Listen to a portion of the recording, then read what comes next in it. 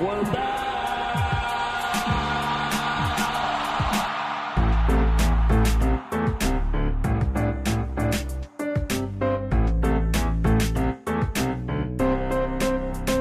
Just give me another beer.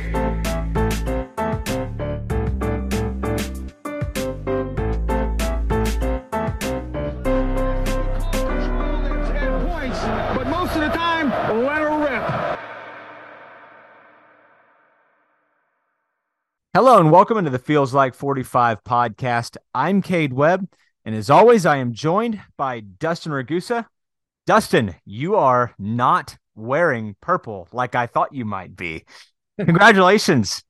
I wore it all this weekend. I bet you did. Thank yeah. you. Yeah. Yeah, it was a fun weekend. Got to go to Omaha with my mom and dad and my youngest brother, hang out. Had some friends from Baton Rouge there as well. So got to hang. I'd never been to the College World Series before. My parents had been and my brother had been before. So it was a lot of fun. I would definitely go back. I was telling my wife when Oklahoma State goes again or when LSU goes again, we definitely need to go back because the drive wasn't too bad from OKC. It was like 6 hours. Hotels weren't as expensive as I thought they were going to be. Yeah. And it was just a fun time all around. So, yeah, Omaha is a sneaky good city. Like there's a lot to do too if you're spending more than, one day up there, which it's kind of tough to do during the College World Series because hotel rooms are just they're crazy because everybody in the country is kind of migrating to one spot. So, I've been to the College World Series, obviously in the new stadium. I was lucky enough too to get to go when it was at Rosenblatt. So, those were some cool memories. So, I had to open it with that. I mean, we talked about it last week. It's been quite the year for your LSU native Tigers there. Yeah, they get the women's basketball and men's baseball. So it's pretty awesome. My dad was really pumped. The only game that we went to though was game 2. Yeah, right. So that was the worst for LSU fans. So everybody was kind of bummed about that, but we got to hang out there for the day and night. So it was a lot of fun.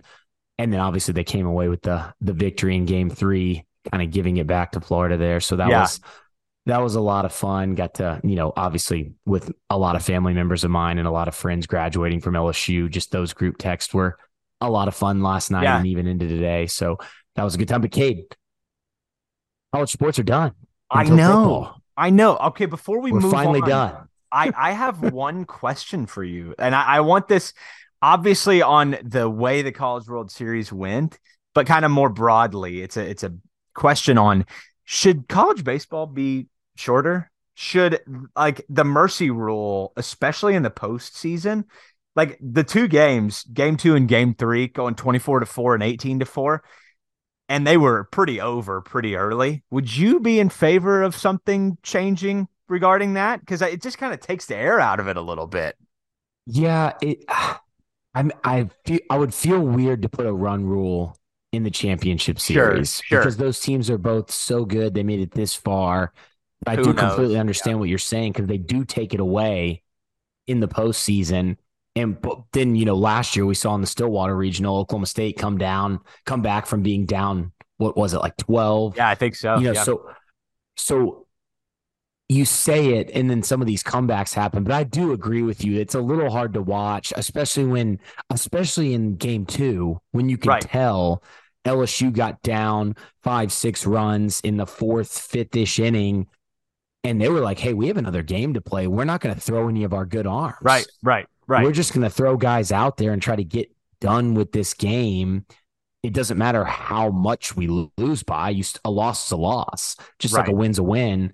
So I do get what you're saying because it was almost like, can LSU just go out there and be like, hey, we forfeit this game because we want to save our arms. But I do get what you're saying. I think in the championship series, it would be hard to enforce a run rule. Maybe you could make it like a really high run total because they still would have hit it probably in both those games last night. That's the thing. 18-4 and 24-4.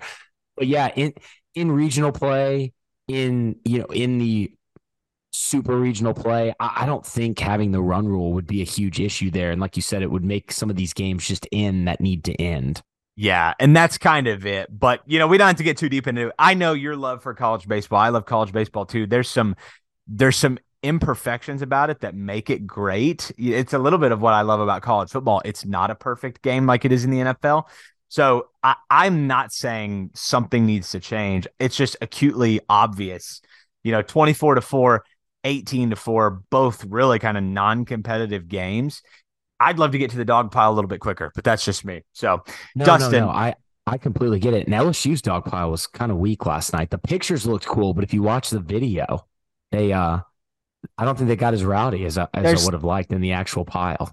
Nothing worse than kind of a mellow championship celebration. Sometimes that's what you're tuning in for. I want to see the reaction, right? And I know, like, people that listen to this podcast know that I grew up in Louisiana, and I'm an Oklahoma State fan and alum. That's my school. But you have to realize that growing up as a small child in the 90s and LSU winning 5 College World Series during that time, right, and me growing up playing baseball, it being one of my favorite sports, that left a huge impression on me. So LSU baseball has a big, part of my life and sports fandom as a young child now. So it is really cool that they got to win, got to be there for a little bit of the weekend. And like I said, obviously Oklahoma State's my school, but if I was to pick a second school, second sport, I think it would have to be LSU baseball. Yeah, that's pretty cool, man. Well, happy for you being able to celebrate that. Obviously, as you said, the long night is upon us. There's no college sports for, 60 days roughly? Yeah, it's going to be over like that, but it's a long time. Yeah, it'll be over quick. We always talk about off season and stuff like that, and then it goes by really fast. But when you think 60 days, 2 months is a long time. But we do still have news.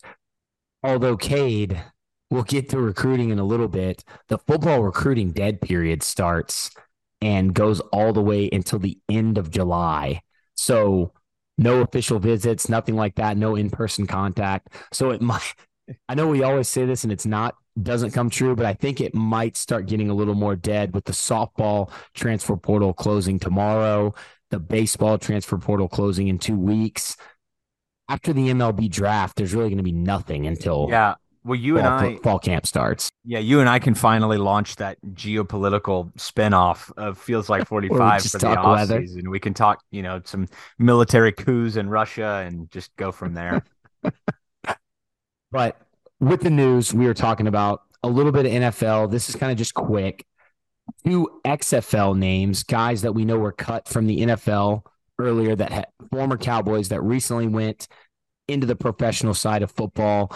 Brock Martin, he was with the Raiders. We didn't know what he was going to do after that. He is joining the Orlando Guardians of the XFL. And then Braden Johnson, who was recently waived by the Buffalo Bills, has joined the Houston Roughnecks. So you're going to see several Oklahoma State guys in the XFL. We talked about the guys in the Canadian Football League. We talked about Calvin Bundage in the Indoor Football League. So Oklahoma State players spread across all professional football leagues. And we saw Marcel Aitman make his way back to the NFL from the XFL. So hopefully that can happen for Brock Martin and Braden Johnson. Yeah, well, no question. And I guess these professional options that are available to players now, it's more than it used to be. So, it's not the NFL or, death to your football career. So it is nice. And we'll see. I mean, as you said last there, maybe there's a path back to the NFL for some of these guys. I'm not going to hold my breath on that. I actually feel like Marcel Aitman is, NFL caliber, potentially when healthy at the wide receiver spot. But it's at least good to see these guys, as I said, a couple times now, sticking around the game. You love to see that. If you had to pick one of the 2 more likely to make it back, who would you choose? I would probably say Braden Johnson, just from a physical ability standpoint. I just think Brock Martin is in the NFL, maybe a tweener, and kind of going to be hard for him to, be maybe big enough to play the position he played in college. I would struggle to see that. Yeah, I mean, it's a great point by you. He's referenced as the Guardians at a linebacker. We know he played that Leo spot, which was kind of a defensive end linebacker hybrid, and he felt more like a defensive end throughout his career. So it's a great point by you. The other thing with Brock, and I'm not Brock, so I don't know how his body is operating right now, but he sustained a lot of injuries throughout his college career. We know about the elbow. They said that was like one of the most painful injuries that you can have. We know, he had several braces on that he was playing throughout his career. Love Brock Martin, thought he was awesome at Oklahoma State. I just wonder how much the wear and tear of professional football in any of the leagues is going to have on his body. So I think I would go Braden Johnson as well. The other positive for Braden Johnson is we know he's had some issues with drops, but he does have that 4.3, 4.4 speed. And sometimes that can kind of land you on a team if you're able to play special teams, because if you can get down the field fast enough on kickoff or punt and can show you can make a tackle, you can use that speed can be utilized in that way. So I think I'd go Braden as well.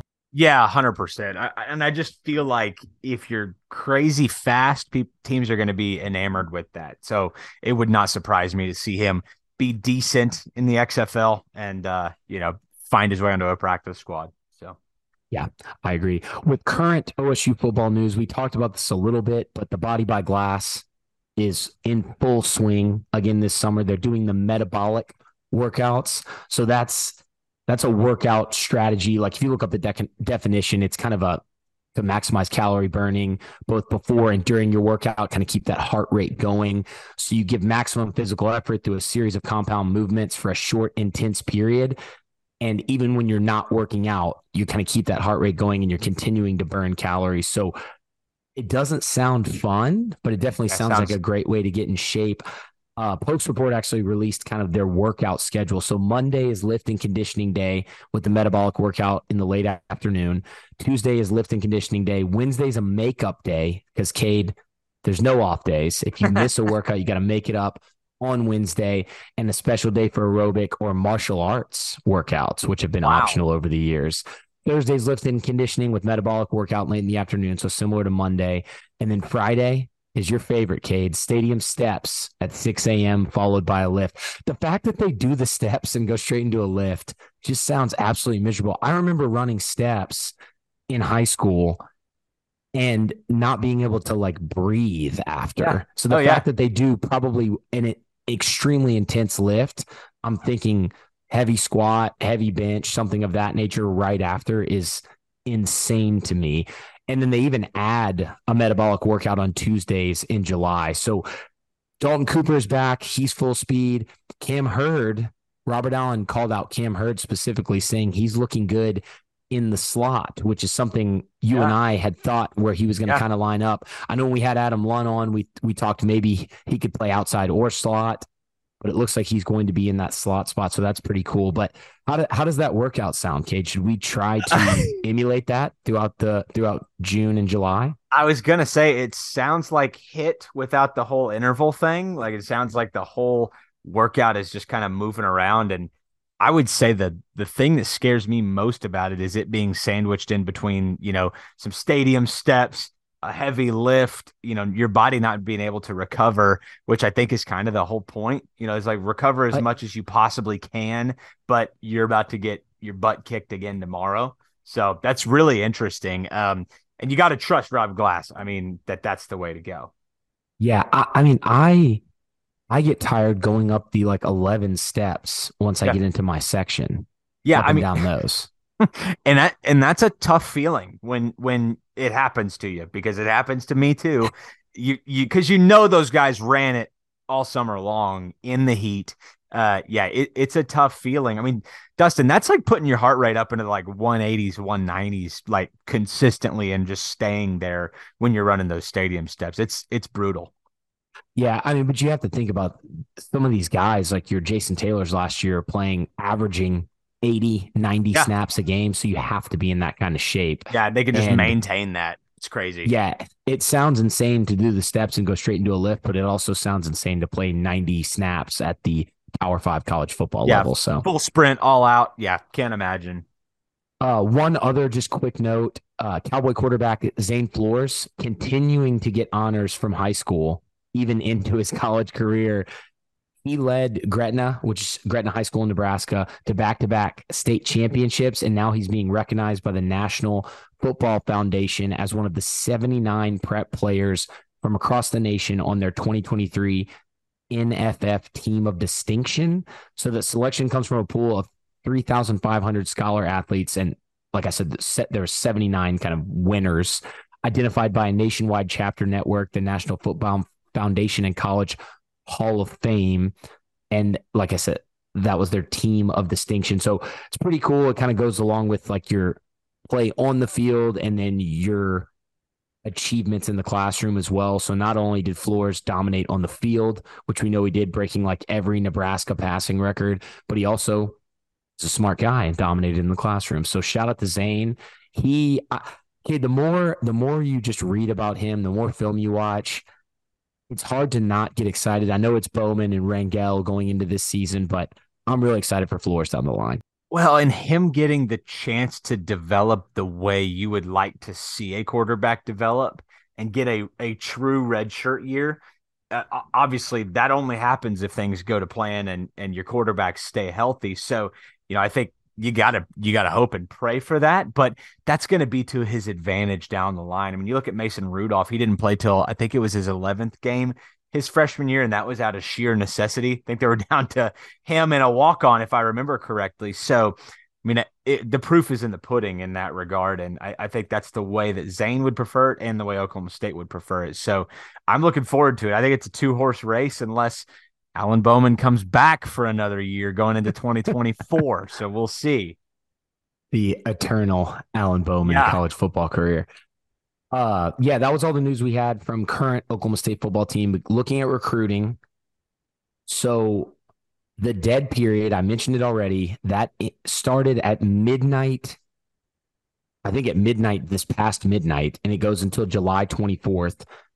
So teams can get some official visits in at the end of July, but really most teams wait until fall camp, until games start happening to kind of get those going again.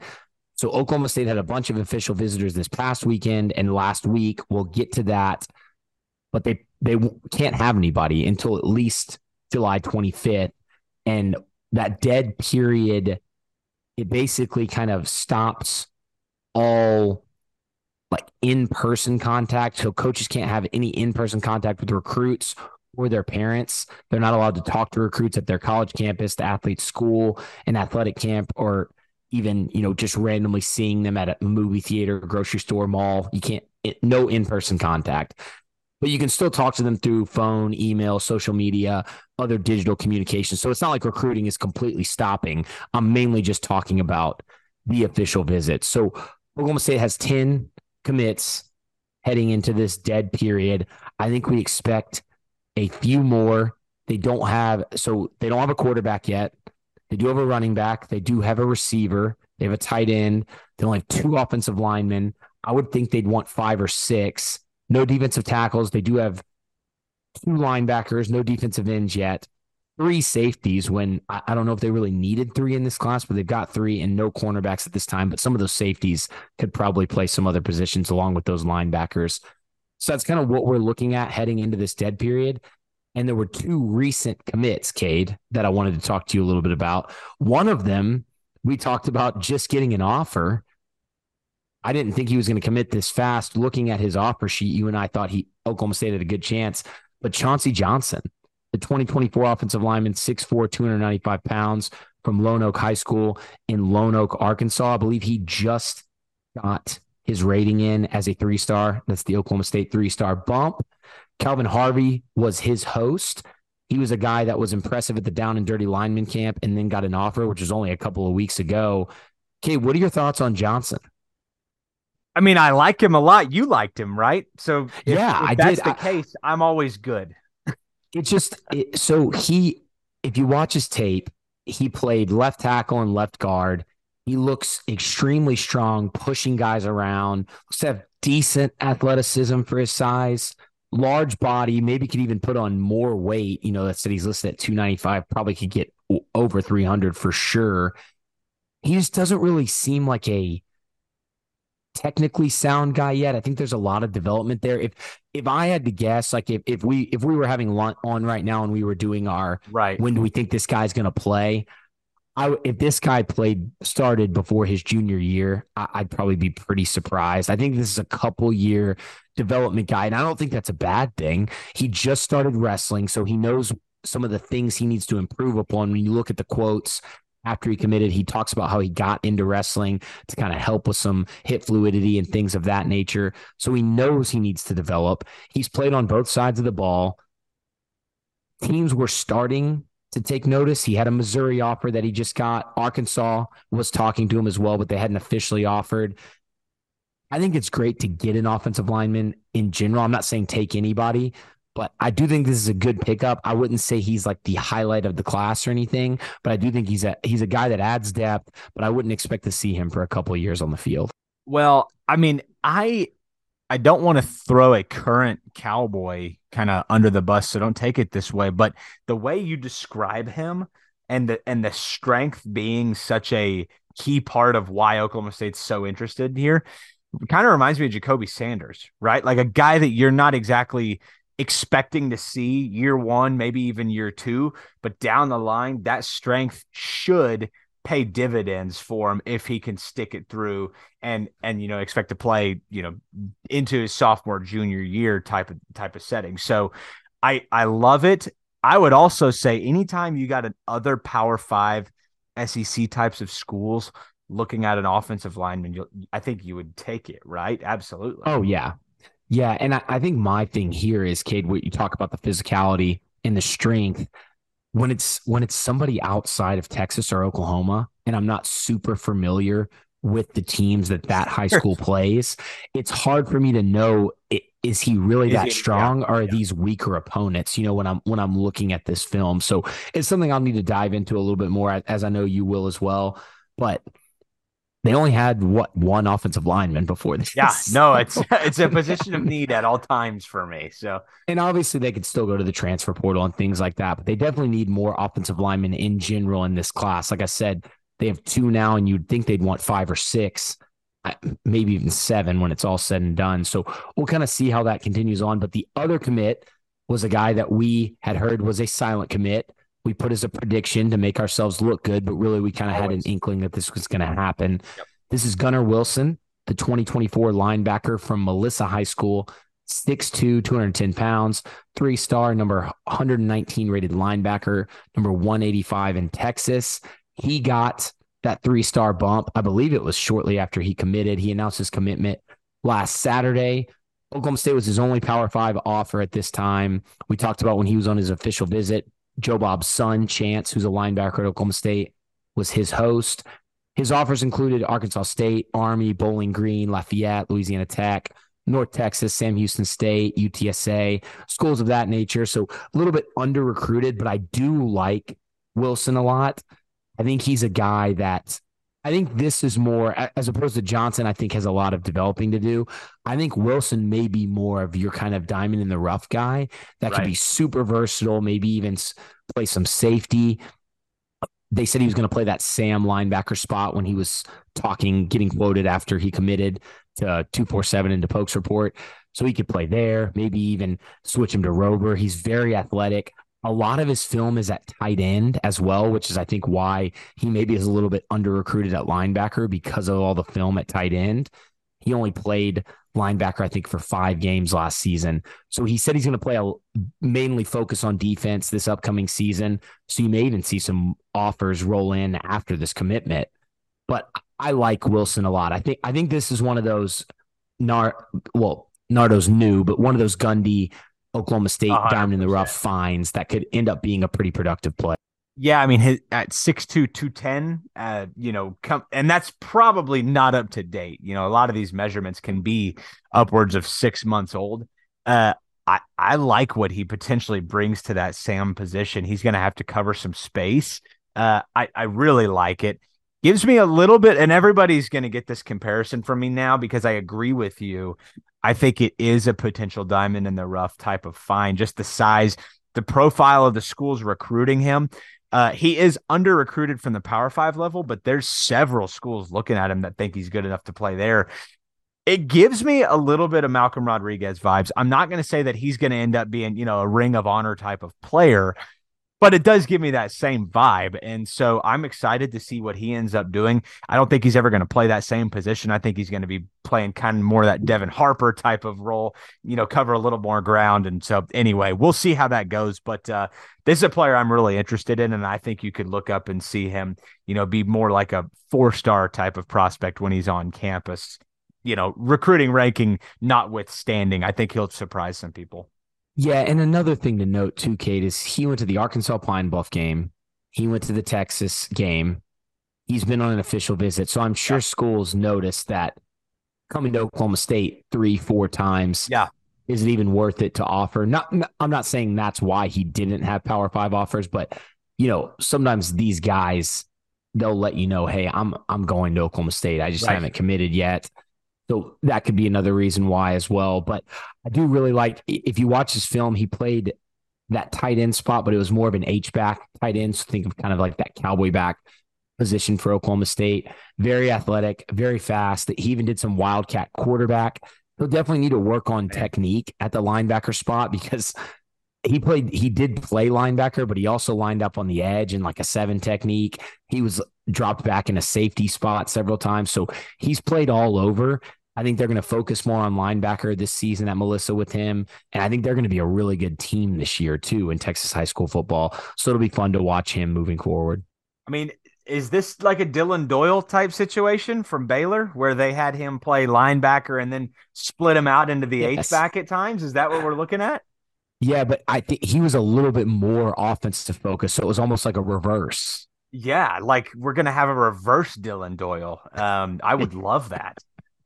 Yeah, but I'd keep an eye on him. I expect some teams to come in late and try to get him to flip from Oklahoma State after this next season. Oh, I don't like that. Usually when you say that, you're right.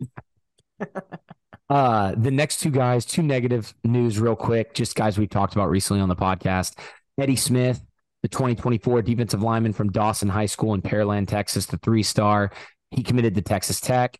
And then Kylan Reed, the 2024 linebacker from Mansfield Summit in Arlington. He committed to Baylor. Both guys that we thought Oklahoma State had a shot at, but we didn't predict either of them as like guys we thought were Oklahoma State for sure. So not huge surprises. Right. I would have loved to get Smith. I think he was kind of that edge / that D tackle / defensive end in this new 3-down that would have fit great into Nardo's scheme. Not as worried about Reed. You got Gunnar Wilson. I think, you've got some linebackers in there. But I think Smith was a little bit of a big loss, but I'm not super surprised about either of them not picking Oklahoma State. Yeah, well, I'll follow your lead on it because usually when you take this kind of approach, I think we'll be okay. And then, Kate, I wanted to hit a couple guys. So we got a question from Bill My Nat at Bill My Geo Guy. I wanted to hit it now because it's about recruiting, and I didn't want to rehash it later or forget about it. So based on Nardo emoji tweets, there are around 2 to 3 silent commits for the Pokes. Any ideas on who they may be? Guessing Bo Tate, Armstrong, Nodum. Didn't know if there may be another out there we aren't thinking about. So I wanted to talk about a few guys. I actually think we'll get to Bo Tate in a little bit. I think he may be a little bit of a Baylor lean, but we'll see there. But I wanted to hit, before I talk about the guys who I think maybe some of the silent commits on defense, I do think our guy, Mailewaki Smith, I said it right, finally, first time. The 2024 QB, 6'4", 195 pounds from Junipero Serra in San Mateo, California.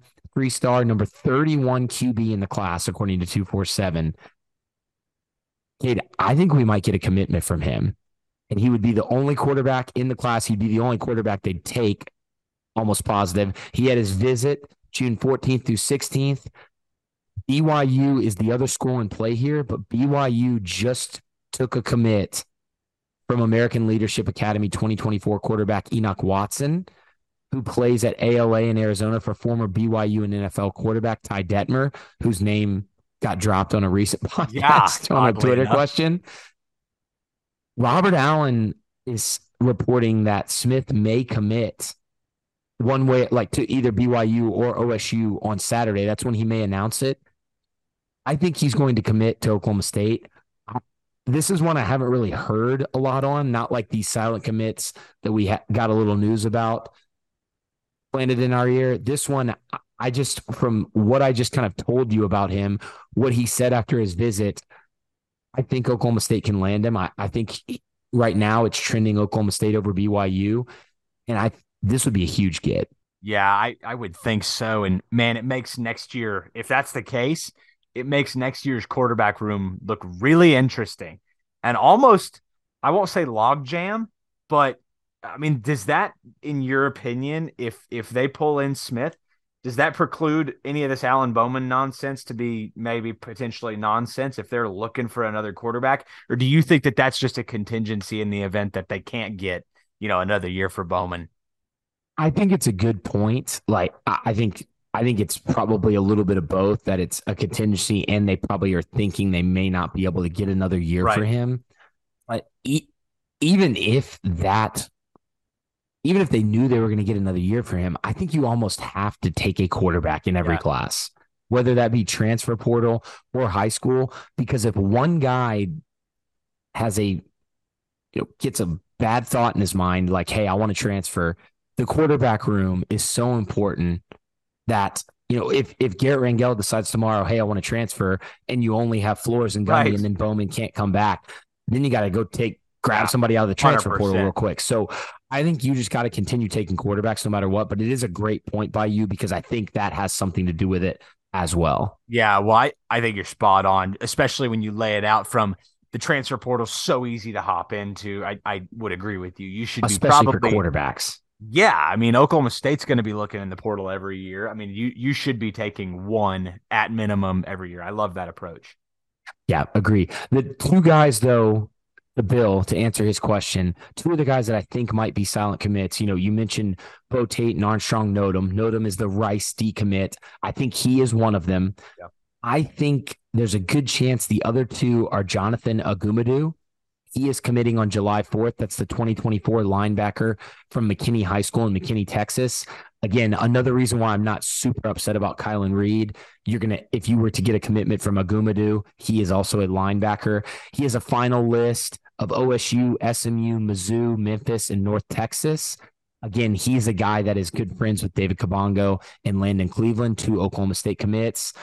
He had the SMU visit. I think it was this week. It might have been last week, but that was his last visit, obviously with the dead period starting. So he's going to make that commitment. Unless SMU really showed him a good time, I think Oklahoma State is the lean there. And then the other one is a guy that I mentioned and we mentioned Agumadu on the last podcast as well, but this is another guy who I mentioned may be one of these silent commits on the last podcast. He's announcing on Friday, Timmerick Johnson, the edge, 6'3", 205 pounds from Midlothian Heritage in Midlothian, Texas. He is a 3-star, number 56 edge, number 123 player overall in Texas.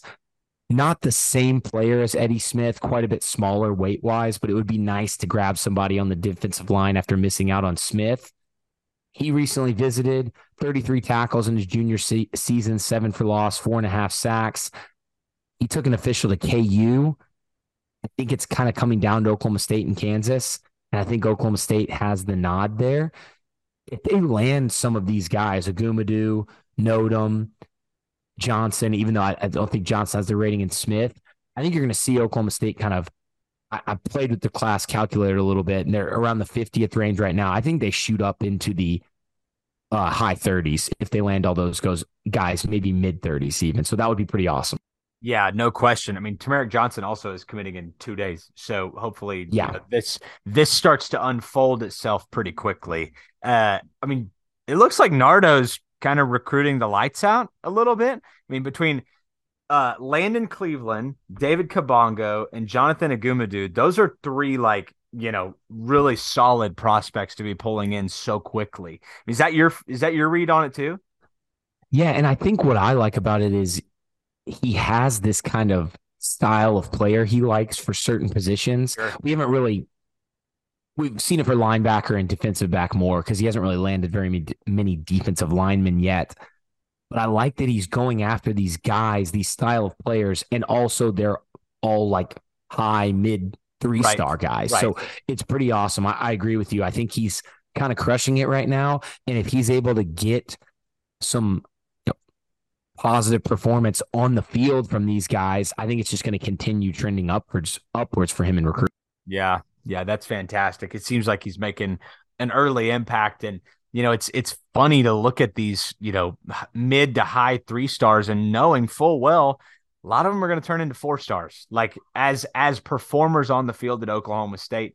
And I listed those 3 off for a reason. I think those are going to be guys that we look back on after 4 years in Stillwater and think, yeah, those were really good pulls from Brian Nardo. Yeah, I completely agree. I'm going to run through a couple of the official visits from last weekend, just since we won't be doing this again for over a month. Fima Chinike, we mentioned him on the last podcast getting the offer. He came in for a Tuesday through Thursday visit, so a little bit different than a weekend visit. All these guys are 2024. He's the 6'5", 240-pound Plano East edge, 3-star, number 31 edge, number 71 in Texas. Bo Tate, who we mentioned earlier, he's the linebacker, 6'1", 200 pounds from Corner Canyon High School in Draper, Utah. 3-star, number 156 linebacker, number 21 in Utah. Like I said, I think it comes down to Baylor and Oklahoma State. I think he's leaning a little Baylor right now from the quotes I've seen and what we've heard on him. But I wouldn't be surprised if Oklahoma State got the commitment as well. He's going to be announcing soon as well. I think tomorrow is what he announced on Twitter. He's going to be making, or Thursday, sorry. Today's Tuesday. Armstrong Nodum, the Rice decommit. He's the defensive lineman from Mesquite Horn. Brett Carroll, the 2024 offensive lineman, 6'5", 285 pounds from Olathe East High School in Kansas. We talked about him multiple times. 3-star, number 36 interior offensive lineman, number 7 rated player in Kansas. Xavier Robinson did not make it on his visit, and I think that's because he's about to be committing to OU. He's the running back from Carl Albert. Oklahoma State already has Rodney Fields, a running back in the class. I think they'd like another one. It's probably not going to be Robinson, but it could be Kiefer Sibley, the 5'8", 175-pound running back from Conley High School in Waco, Texas, home of Corey Black. So maybe they get him. And then another guy who did not make his visit is Whit Edwards, the wide receiver, 6'5", 210 pounds from Wagner High School in Wagner, Oklahoma. He's the number 2 rated player in Oklahoma. Pokes Report is reporting that Edwards has told schools that he wants to play offense, wide receiver, H-back, and Oklahoma State was recruiting him as a rover safety on defense. So that's probably why he decided not to make his visit. Don't know if he's going to reschedule, but I think Oklahoma State is not in play anymore there. And Cade, that is all I have on recruiting. Fantastic, Dustin. You talking about Kiefer Sibley at 5'8", 175. You know who I immediately thought of? You mentioned him on this podcast not long ago. Who? Jeff Carr. I mean, I looked up Jeff Carr as you were talking. 5'8", 175, and Texas high school running back. So it's just like, and the dreadlocks are there. So the comparisons are, I mean, if he wears number 20 at Oklahoma State, then this is going to get really strange. Well, Cade, that wraps up football, and we actually have some basketball news. We do finally, and I know we tend to say we don't, and every week we've got something to talk about, whether it be Isaiah Miranda or last week talking through Eric Daly's. That's just rising. Us talking basketball. We just talk. That's just talking the hardwood. What does Eddie say? Heart hustle hardwood. That's us. That's us. So, Dustin, I'll kick it over to you. Obviously, a couple of newsworthy items. We could talk maybe this Rucker Park thing real quickly if you'd like to, and then get into Eric Daly at the USA U19. Yeah, for sure. So the Big 12 Rucker Park project, Cade and I have mentioned it on here before. The Big 12 selected 6 men's basketball coaches and 5 women's basketball coaches that are going to travel to New York City to lead clinics. And it's newsworthy for Oklahoma State because Mike Boynton was one of the coaches selected to go up there. It's going to be on Tuesday, July 18th. It's going to be in partnership with New York City Parks. There's going to be drills, clinic sessions. Coaches will participate in a Q&A with participating youth. There's going to be live DJs, food trucks, and more. It's going to be really cool. I'm sure Mike Boynton will do some recruiting up there during that trip. It's going to be called Big 12 Hoops in the Park at Rucker Park in New York. Just really cool. Just wanted to mention it on here. And if you see an offer or something like that, go out, during that week, you'll know somebody up in the Northeast, you'll know it's because Mike Boynton was. Yeah, 100%. I mean, on an event like that, if Mike Boynton wasn't the first phone call to make from Brett Yormark, like Yes. that would be personally offensive, I would think. Oh, completely agree. Completely agree. Well, a guy that we talked about last week, Dustin, and Eric Daly, and just some rising sentiment about him, obviously getting his shot at the U19 in Hungary for Team USA, and he's killing it. He's been double-digit scorer in all 3 games that he's played, grabbing several rebounds, some highlight-worthy dunks. He's doing exactly what we talked about him being able to do at Oklahoma State and unlocking a dynamic front court kind of scorer in that Oklahoma State has not really had at the 4 in a long time. So, Dustin, I couldn't be more giddy about what Eric Daly brings to this team next year. Oh, yeah, I completely agree. Like you said, double-digit points in all 3 of those games, 12 points in the win over Madagascar, which was just a beating, 136-69. Yeah, the vanilla team right there. Yeah. Yes. Oklahoma State got down against Slovenia, and they had to come back and win 77-72, and he had 11 points in that game. And then they just beat Lebanon 122-70, and he scored 10 points in that one. So hasn't connected from 3 yet. He's 0-4, struggling a little bit from the free throw line, but he's rebounding, blocking shots, getting steals, as you mentioned, breaking out on dunks. All these games are on YouTube. They've been tweeting out clips on Twitter that we've been retweeting from our accounts. So definitely check those out because he looks awesome out there. They also had a press conference, Eric Daly and Mike Boynton with Oklahoma media. And there were a couple of interesting notes from it, Cade. One that I didn't know, maybe you knew this. Mike Boynton was actually at South Carolina at the same time as Eric Daly's mom, who was a former South Carolina women's basketball player that was assisting the South Carolina women's team. She actually had Eric when Boynton was there playing basketball at South Carolina. So Mike Boynton has technically known Eric Daly since he was born. Eric Daly Sr. was still playing pro basketball overseas, and he would come back in the summer and work out with the South Carolina basketball team. So Mike Boynton knows Eric Daly Sr. as well. So very interesting. Makes a little more sense. Not that Mike Boynton's not an amazing recruiter on his own right, but he kind of had this connection from the jump. Well, I have to apologize to you, Dustin. I could have sworn I told you this. But maybe I didn't say it on this podcast. Yeah. I don't remember how I was told this, but yes, that connection has been there. And there was another family member, Marcus Watson, that it reminded me of that Mike Boynton pulled from the family tree. This kind of gave me similar vibes. So yeah, anyway, I apologize, Dustin. I did not mean to withhold info from you. No worries at all.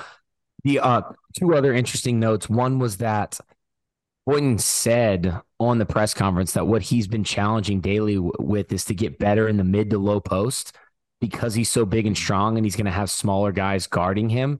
He needs to become an efficient scorer in that area and be able to attack in that area to get himself to the free throw line. I thought that was interesting. And then he did not rule out using that final scholarship. He didn't say exactly what he was going to do with it, but he said he's keeping an eye on some guys at the U19. So maybe it'd be an international player that's eligible to play college basketball in the United States. So a couple interesting notes. It wasn't I think it was like 20 minutes long. It's on OSU Max. I'm sure it's on YouTube as well. I'm sure Marshall posted it from Pistols Firing if you want to check that out. It was a great interview, though. It's just those 2 guys and some Oklahoma media members. So pretty cool. Those were kind of the only interesting notes. And USA will be back at it tomorrow against China in the round of 16. China is 0-3. Oklahoma State was 3-0 in their group, so they will face off. I don't think I had a time for that game yet, but I'm sure it'll be on that YouTube channel. Yeah, if it were me and I was Mike Boynton, I'd go right back over to that Slovenia national team and see if I could pick out the next Luka Doncic. That's what I would do. I love that. And speaking of the roster, Cade, yes, the 2023-2024 roster was released today. Yeah, which is outstanding. A great moment every offseason when the numbers get released. I don't know if you love it the way I do, but I don't know. It's not like the season's any closer, but I love when this happens. Only one number change for a scholarship guy. Correct me if I'm wrong. Keon Williams changes from 13 to number 5. I That was the actually only one. missed that one. Thank you for pointing that out.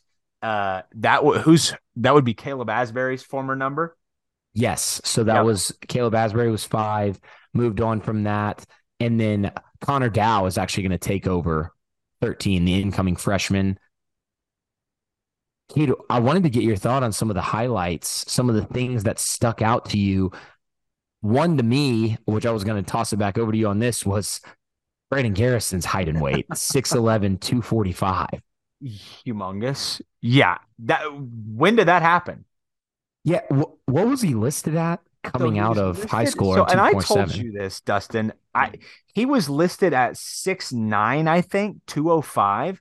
And Yes. I told I just looked it up. Yeah, you're right. that I saw him at O'Brate, and I was like, that guy is not 6'9". He's closer to 7 feet. And lo and behold, I think he's had that growth spurt for a while because, I mean, he's now a full blown 5. Like, he's going to be your starting center next year.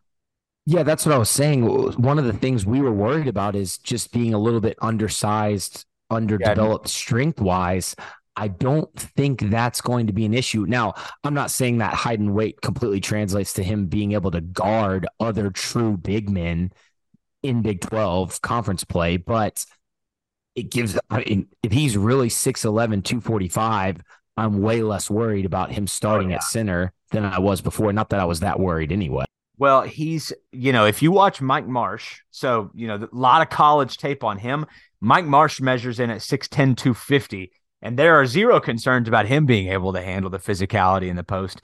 I think Brandon Garrison's biggest challenge is just going to be embracing this change in style of play from high school to college. I no longer am worried about any sort of semblance of being undersized at 6'11", 245. That is plenty big to compete at center in this league. But as we know, Dustin, as you just mentioned, there are some road graders in this league at the 5. So it obviously also clears way on the depth chart. I don't think there's any more ambiguity at the 4 and 5 like I thought there was, especially with Eric Daly, a full head below these guys at 6'8", 205. So, or I'm sorry, 6'8", 230. I think Oklahoma State's going to be just fine in the post.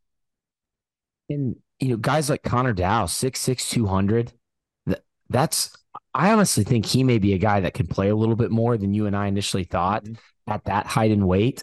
If he's able to hold his own at all on the defensive end, we know he can shoot. So with the lack of shooters Oklahoma State still has on this roster, unless, that's obviously probably what they're going to try to do with that last scholarship spot if they use it. I think Dow could get some big minutes as we head into the season. What do you make of, there's 5 power forwards and up on this roster right now. I mean, if you look down the line, Eric Daly, 6'8", 230. Well, Justin McBride's measurables are the exact same. So you've got 2 power forwards right there. And then I have concerns about how you get enough guys on the floor. I mean, at center, at the 5, you have 3 guys that reasonably are expecting to play several minutes at the 5. And Isaiah Miranda, who I haven't even talked about, at 7'1", 220. Gonna need to put some weight on, but not unlike Musa Cisse, just on the surface. And then you've got, Brandon Garrison at 6'11", 245 and Mike Marsh 6'10", 250. They're kind of, that's a maybe more post-heavy split than we've seen in the past for Oklahoma State. They're going to have some bodies down there. Yeah, they are. And it's going to be interesting to see, like you said, if they play multiple of these guys at the same time, they probably won't be able to get out and run like they have in the past. I mean, not saying Garrison's not athletic and Miranda's not athletic, but they're just, if you're going to play multiple big dudes down there, especially like a Mike Marsh, it may change a little bit of the dynamic on offense. I still think they'll be a team that wants to play fast and get out and run. But to your point, I think we could see some shifts in kind of how they get baskets in the half court. Yeah, and it's less positionless than I think I'm used to seeing, in this era of basketball. And because of that, it makes a guy like Keon Williams make less sense to me. Keon Williams at Yes. 6'5", 230, he's a tweener. He doesn't necessarily shoot the ball all that well. Super physical, but I struggle to figure out if he's on the floor at the three, how you don't give up too much in terms of shooting and scoring ability at that spot with him on the floor. And you have, Justin McBride and Eric Daly and other guys looking to share that minute at the four. It's just going to be interesting. And I'm pointing it out because I think Mike Boynton's got a challenge on his hands. And if I were him, there's no way I am accepting the perimeter shooting ability of this team going into next year the way it stands. Yeah. Currently. There's no way. I mean, I would be doing everything I can do to find a shooter out of the portal right now. Yeah, you got to go find somebody and you got to get somebody that's shot well at, I think, a high-ish level out of the portal. I don't know if you want to go get another mid-major guy. You have to have someone that can shoot at this level, like you said. I don't think like a Hiddy Rusink type player is what you need right now if you're Mike Boynton. I think you need to go see what you can scrounge up out of the NIL piggy bank and go get somebody that's done it. And unfortunately, Dustin, to your point, I don't know who they're going to be able to find, but I know that they're going to need a body. They're going to need a shooting body. So we'll see how it goes. But as I look at this roster right now, I think they're athletic as usual for Mike Boynton. I think they're going to be able to defend well. I think they're bigger down low than we're used to seeing.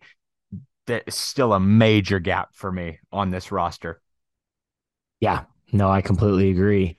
The only other note, Cade, that I had was coaching related. The new roster came out, and Larry Blunt is no longer on the roster after 2 seasons as assistant coach. That's who Keaton Page is taking that spot. Not like he's taking his place in coaching, but he's taking that place as an assistant. We had heard it might be Larry Blunt, but now it's officially out. So wanted to report on that. And then just real quick on transfer portal, Oklahoma State was apparently linked to a couple of West Virginia players that have entered the portal since Bob Huggins have left. Trey Mitchell was one, the 6'9", 225-pound forward. He has since committed to Kentucky.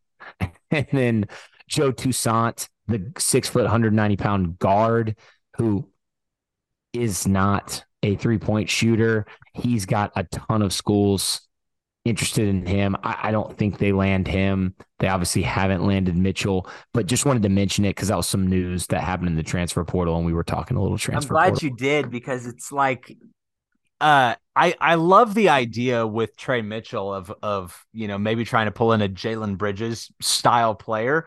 But isn't that what Eric Daly was supposed to be? So I'm kind of confused here, is the best way I can put it. I trust Mike Boynton to build a roster, but I'm skeptical that they're going to shoot it very well. So, yeah, no, I agree. Cade, I think that's all we have in basketball. So I think the roundup is all we have left, and then questions. I think so, Dustin. I appreciate you getting through that. Let's take one quick break real quick, hear a word from our sponsors, and we'll come back for the roundup.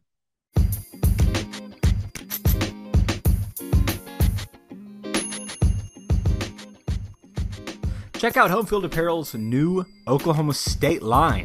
I don't know if you have. I know Dustin and I both are rocking the new Homefield Apparel shirts that have just gone live on their website at homefieldapparel.com.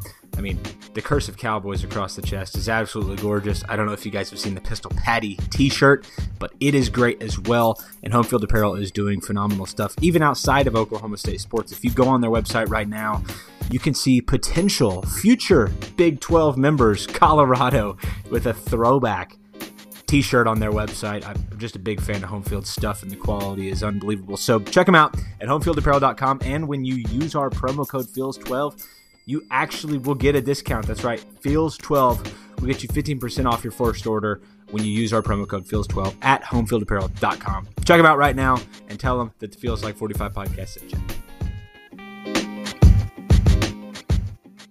All right, Dustin, welcome back. I will kick it over to you for the roundup. All right, let's start with baseball. I wanted to mention the baseball transfer portal closes to enter on July 13th. with really not that many sites reporting on baseball transfer portal. D1 baseball is one of the main ones, and they're actually a little behind as well. Not their fault at all. D1 baseball is awesome. It's a little bit harder to keep track of with so many teams, so many different players, so many guys in summer league. So I'm sure stuff will trickle out well after July 13th. I just wanted to mention that. My understanding is there are a couple more guys from Oklahoma State who are going to be entering the portal. I haven't confirmed the names, so I didn't want to give any that we've heard of, but no, from what I understand, no major pieces. So kind of similar to who's already entered, like Hoagie, Shatwell, guys like that. I don't think it's not any major contributors as far as I'm concerned. So all looking good on that front for Oklahoma State right now. And then they did just pick up a former College World Series all tournament team shortstop in Lane Forsythe from Mississippi State. Forsythe has started primarily at shortstop. I think he played a little bit at second. He also came in and relief pitched a little bit in 2022. I think he threw like 3 innings and 3 different appearances, but that was probably just out of necessity, losing some arms. He does have a very, very strong arm, though. That's what he's known for. He's played 58 games for them. He's appeared 186 times at the plate, earning a batting average of 231 for the season last season with an on-base percentage of 321. He did bat quite a bit higher than that in 2021. That's when he was on that College World Series tournament team. I think it was 278. Last season, he was around, like I mentioned, that like 230, 240 mark. And then he got replaced by a freshman after committing several errors and just not performing at the plate. So this is someone we know has talent, but it's kind of trending downwards. I think it's a depth piece if you expect guys like Marcus Brown, maybe Rock Riggio, to enter the MLB draft, which is coming up on July 19th, and sign with teams, just kind of building the depth up there. But I think Forsythe could be really good, but based on how he performed last season, I don't think it's like a huge pickup, but I definitely think it's good to add some depth to your team in the middle infield if you could possibly lose 2 of your starters. Yeah, not a pickup that's going to wow you in any particular regard other than played baseball at the Power 5 level. That's kind of my takeaway from it, Dustin, and not a particular position of need, and unless you have some defections that, whether it be the MLB draft or transfer portal. So, yeah, it'll be curious to keep an eye on that middle infield over the next couple of weeks and see if there is something that, makes this pickup a little more important. Yeah, they also landed another pitcher, left-handed pitcher from High Point, Samuel Garcia. 44 innings pitched last season with a 1.89 whip, 7.57 ERA, a 1-8 record. He started 8 games, 49 Ks, 35 walks. However, in High Point, I didn't have a very good season. However, in 2022, he was 5-4 with a 1.94 ERA, 14 walks, 58 Ks in 60 innings pitched, and he was all conference. Wow. I do think this one is a little bit different case than Forsythe, where I think 2022 is a little bit more realistic of what Garcia is capable of, because High Point wasn't very good last year. He wasn't, I don't think they were getting very many hits. You look at that 7.57 ERA and the 1.89 whip, kind of tells you a little bit of that story right there. So I do like Garcia coming in. I don't think this is a guy that's going to come in and be one in your weekend rotation, but it definitely bumps up your bullpen and gives you another left-handed arm. So I do like this pickup. Yeah, 100%. And we can't clamor for more arms all season like we were. And not, accept that this is a decent pickup for bullpen depth. And again, like you just said, I don't think this is a weekend starter either. But I mean, for one of those midweek games, coming out of the bullpen in a regional, I think this is all right. Yes, and a little bit of bad news. Peyton Tolley, the Wichita State two-way player, Cade and I both really like, just committed to TCU. Thought Oklahoma State might have a shot there. TCU looks to have maybe dropped a bag in NIL, and they got Tolley. So I think Oklahoma State, Cade, just kind of leaving it here and we can move off baseball, they're going to need to make a bigger splash, because I think they could lose both Brown, Riggio, Watts Brown, multiple guys after the MLB draft. So if the MLB draft does not go their way and some of these guys are gone, which I think there's a chance Reggio comes back. I think there's maybe a chance Watts Brown comes back. But if they don't, there's going to be some holes in this lineup, and they have some good young guys on their roster. But it would be great to have some more experienced guys in the transfer portal as well. Yeah, I mean they're gonna be able to recruit. I think that's not gonna be the major issue, but it appears to be a concern right now, and so you hope that trend doesn't continue. Obviously, TCU coming off a Final Four appearance basically in the College World Series, so easy to see how even outside of NIL that could have played a factor. But yeah, Oklahoma State's going to have to do something. I mean, these latest pickups out of the transfer portal, to me, don't do a ton to inspire a lot of confidence that they're going to get things moving in the right direction, and they need to. They're going to have really kind of positions of need across the diamond in the bullpen, starting rotation in the weekend more than likely, and hitting. I think at times last year offense was inconsistent, so I think that they're going to have needs kind of everywhere. Yeah, I agree. On the other hand, on the other end of the diamond with softball, Kenny Gajewski does make a big pickup. The transfer portal for softball actually closes tomorrow, June 28th. Again, similar with baseball, I'm sure we'll hear stuff after. I even think Oklahoma State might have a few more silent commits that haven't been announced yet, but this one has. We know Oklahoma State lost catcher Taylor Tuck due to eligibility. She can no longer play. She's run out of years to play, but they landed Liberty catcher Caroline Hudson. She's a two-time Atlantic Sun Player of the Year. She's got 1 year of eligibility left.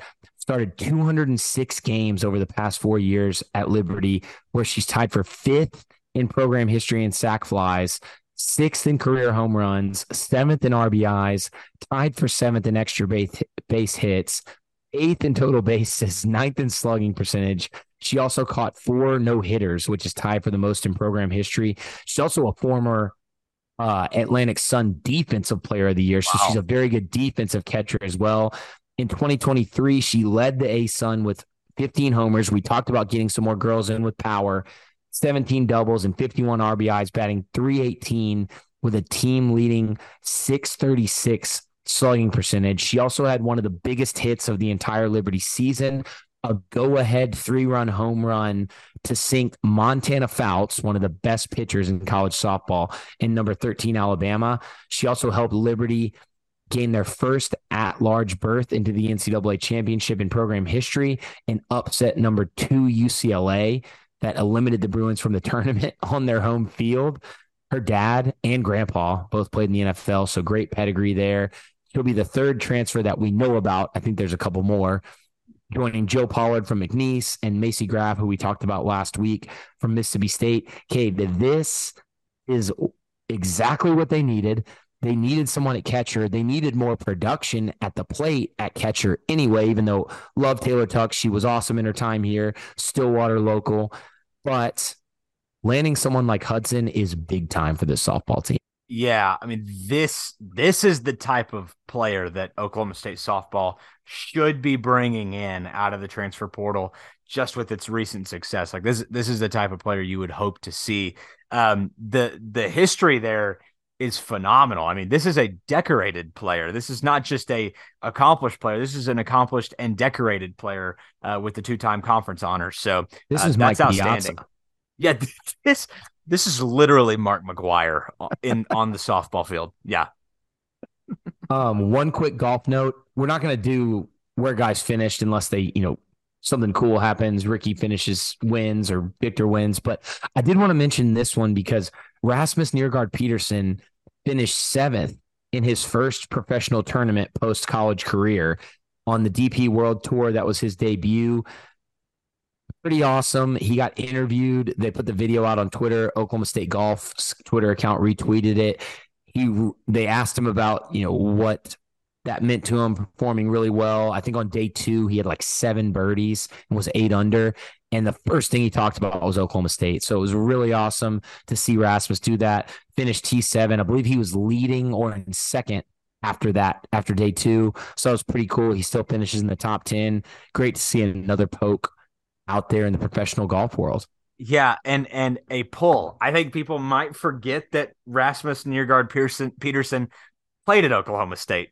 I mean, so Yes. like that's a good one, Dustin. Thanks for going deep in the roundup for that one. And then the last notes we had, Cade, before we get to questions, are two NBA notes. The first one I wanted to hit was actually pointed out to us on Twitter by Eric Harris in the DMs. He's at H Eric the Red. Melvin Sanders, former Oklahoma State basketball player. He was there from 2000 to 2003, averaged 9.9 points a game, 4.4 rebounds, 1.3 assists, and 1.4 steals per game. Made the tourney in all 3 years he was there under Coach Eddie Sutton. He has been a trainer, a fitness trainer in the Dallas area with the Sanders Fit Performance Center, and has been training some big names all over the professional world of sports, NBA, NFL, even college players, European athletes. But the reason why I wanted to point it out is because Victor Wembanyama has been tweeting out videos of him working out with Melvin Sanders. So the recent number one pick in the NBA draft, a unicorn, they're calling, has been tweeting out videos of him working out with former Oklahoma State basketball player Melvin Sanders. So I thought that was really cool. Appreciate Eric pointing that out to us and wanted to shout out Melvin on here. Yeah, the only reason that I knew that Melvin Sanders was in the training game was because Cade Cunningham, in the summer before he came to Oklahoma State, was training with Melvin Sanders. So two NBA number one picks. That's pretty good pedigree right there for Melvin. It's awesome. Yeah. Does he get residuals on that? I would figure that out. I don't know, but we need to get him and Rob Glass to create me and you a workout. Golly, I need the light. I need the Melvin Sanders Rob Glass light version. How about that? Maybe the infant version. Some really solid core work would be preferred. And the last note, Cade, I just wanted to point this out because he's one of our favorite guys, and it's pretty big NBA news. Marcus Smart traded to the Memphis Grizzlies from the Boston Celtics. It's a 3-team deal with the Wizards.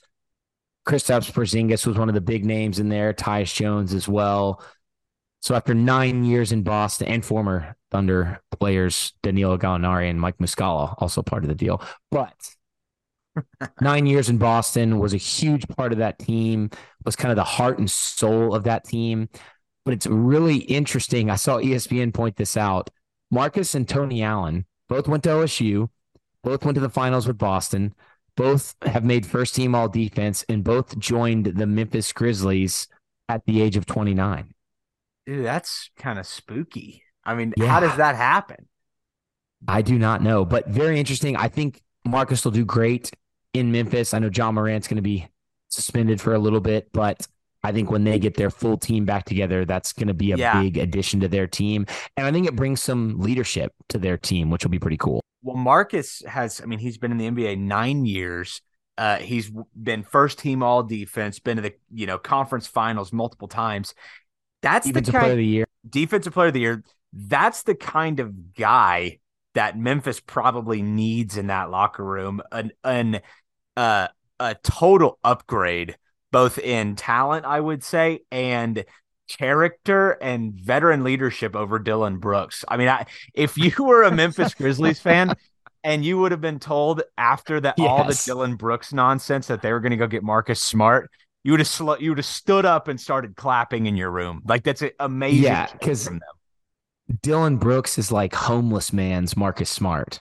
Dylan Brooks we could have our own podcast just about him and what a moron he is. And I don't even really like say that type of stuff very often, but he has it coming. I mean, it was really nice to see the Grizzlies crash and burn, because they could be the least likable team that I've ever encountered as even an impartial observer. Like, the Grizzlies, I don't consider to the Thunder to be like, maybe back in the Zach Randolph and, those days, maybe a conference rival, but not now. But they just, between the TikToks and Dylan Brooks, they were so obnoxious.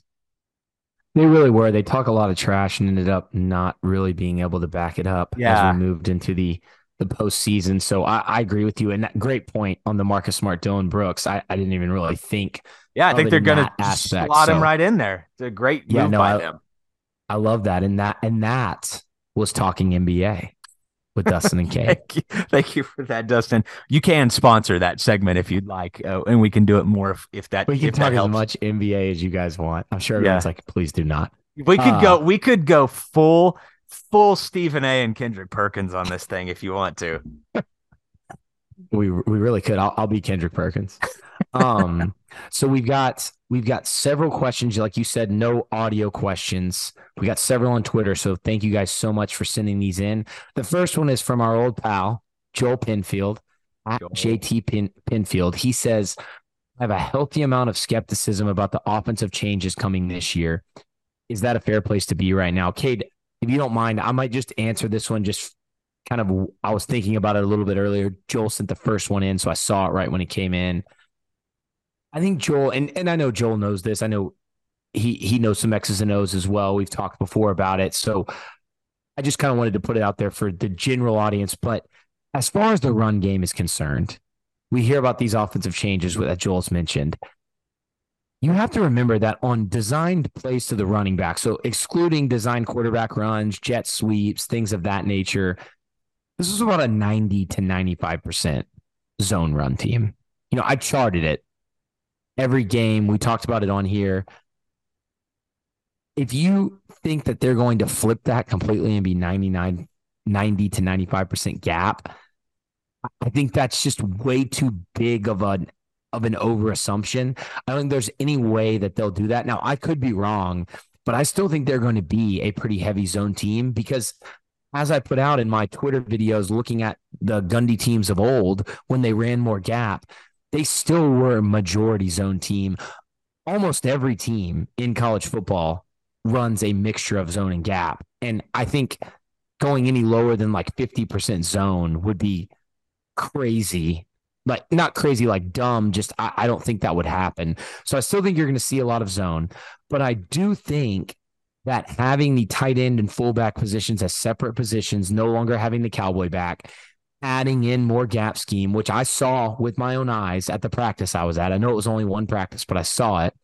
Utilizing some under the center formations, I formation even in there, having a ton of fullback and tight end pre-snap motion. I think all that's going to be extremely noticeable, even to fans that don't really care paying as much attention to X's and O's. I think that type of stuff, Joel, is going to be noticeable. And unless they completely just were trying to trick people that were watching that one practice I was at, which was just recruits and a few other people, I saw it with my own two eyes, so I know it's going to happen.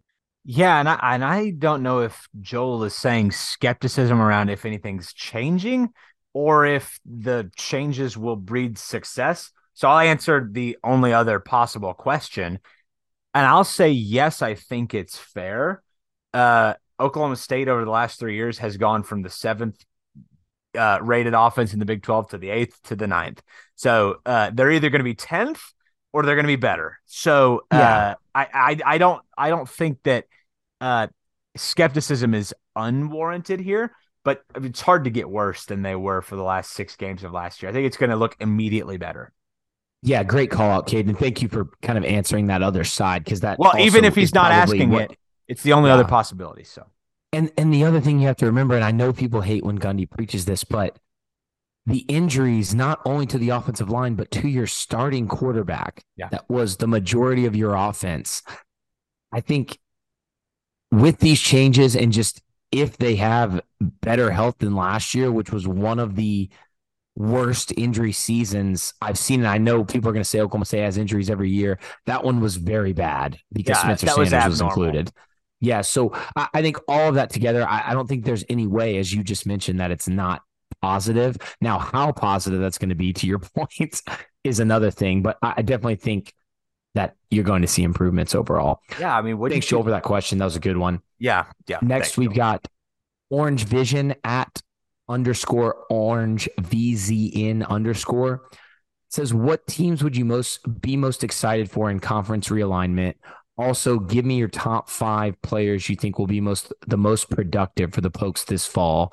Thank you very much and great job with the podcast. Well, thank you, Orange Vision, for the question and for the kind words. Cade, who would be some teams you're most excited for in conference realignment? You can give me teams that are probably unrealistic or realistic, either way you want to go. Like, is he asking? And I'm sorry, is it asking like an Arizona or a Colorado as a See, possibility? I kind of what I did is like I just listed off. I mean, if it was any team that hasn't already committed to another conference, so I was thinking Pac and ACC, Yeah, Oregon, yeah, yeah, Washington, yeah. Utah, Clemson, North Carolina, Miami, Florida State. And then if it was the teams that I actually think may come to the Big 12, my favorites are probably Arizona, Arizona State, Colorado, Utah, with Yeah. Utah So probably being the top. Uh, Amen. Everything you just said is exactly the same way I feel. But if there was a universe where Oregon and Washington would be willing to come to the Big 12, that's a universe that I want to be in because I think that that would be really fun. And that would look more like either a merger between the Big 12 and the Pac 12 or just the Big 12 just totally gutting the Pac 12 and, scattering them to the Mountain West. So, Yeah. yeah, that would be my answer as well, Dustin. That probably the most likely too. And then most productive, I was thinking this question as in terms of stats. So I think you and I both agree Brennan Presley is probably the best bet at most productive wide receiver. He was last year with the new guys coming in. You could pick Bray, you could pick Stribling, but Presley pretty much has that slot position on lock with John Paul gone. I know they've got Arlen Bruce, but he's kind of a newer guy. He's still a younger guy. So I think Presley, Bowman, if you want to pick one of the running backs, Ollie Gordon on defense, we know that at Gannon, the rover position led the team in tackles. So Kendall Daniels would be a good pick Yep. as most productive. As far as sacks go, someone like an Anthony Goodlow might be a good choice. Colin Oliver. I mean, I just kind of was thinking Yeah, the you nailed guys it. we think are the better players. So Yeah, you nailed it. I have nothing more to add on that. awesome. Corbett Klein at Corbett Klein says, with the change in the run game scheme coming, does that change what type of lineman you recruit? Would you need smaller, more athletic linemen to pull? So, I, Kate, if you want me to take a stab at this one, I really think though, I think before I answer this, I think it's more of a we're changing the scheme to fit the type of lineman we can get as it is to a we're changing the scheme and now we're going to recruit different linemen. Does that make sense? It, 100%. and and I know that's kind of a cop out way of answering this question, but really, like as a general rule, gap scheme is more effective for linemen that aren't as physically strong as the defensive linemen. They can work angles. It can help them deal with things like stunts and twists, and zone schemes are very technical sound. It helps if you're very physical because you're going to have to move guys out of spots. So gap scheme is great for kind of all types of linemen, small, big, fast, athletic, not that athletic. Whereas zone, you kind of need, like Alabama could run zone every play, and they do run a lot of zone because they have such big, powerful linemen that can move guys out of their spots. They're normally the best linemen coming out of high school or great guys coming out of the transfer portal. Also plays in with running back. You need a great running back with great vision to run zone scheme because he's going to have to find the holes. So it's not all in the offensive line, but I know you specifically asked Corbett about the offensive line. So I think that's kind of a high level way, but I'm sure offensive line gurus listening could have, different feedback on, well, you still got to be physical in the gas scheme. I get that. I was just kind of giving a high level answer to that. And I think it's because the guys that Oklahoma State can get out of high school, they tend to be, not the top tier linemen. So I think it makes more sense to go with this gap scheme along with your zone. Yeah, well, Dustin, I think you answered that masterfully, and you're the guy on the offensive line. But I mean, you can answer this question by just look around, college football. I mean, some of those Oklahoma offensive lines, not to compliment the school down south, but their tackles have always been massive. But in the guard spot, and they're notorious for pulling that GT counter. Is everybody talks about it when they talk about OU football. They're not massive. So I do think you answered the question great, Dustin. And yeah, I think there's evidence all around the sport to back that up. So Yeah, so Cade, I know we we're trying to stick to our word and keep these podcasts at that hour 20 time frame. So we got a couple more questions. We're going to have to cut them short. We did get a shout out. I did want to mention our guy, Royal John OSU at Wasted Optimism, was congratulating me on my College World Series victory. He wants me to great. take the credit, and I will. So thank you. And you did fantastic, welcome. Dustin. Yes. I did contribute to that 68,000 Jello shots. I had 5 I bought for the fam. So, and then I gave one to the guy standing next to me at the bar. So that was fun. So 5 of those were from me, of that 68,000 or 69,000, whatever it was. But guys, we really appreciate all of the questions. Sorry again for having to skip a few at the end, but just running a little short on time. Thank you guys so much. They're always awesome. We love the ones this week again. So really appreciate it. Yeah. Blame it on me. I'm the one with the 1-month-old at home. So sorry, guys. We'll try to be better, but who knows? Dustin and I get long-winded. So if you're not already, you can follow us on Twitter and Instagram at feelslike45pod. You can follow him at Dust Ragu, and you can follow me at Cade Webb. We hope you guys have a fantastic 4th of July weekend. We'll be back with you on Monday, July 3rd, so don't miss us, and be safe. Shooting off fireworks, having hot dogs, and doing whatever it is that you may be doing. We will see you guys back here next week. Go Pokes.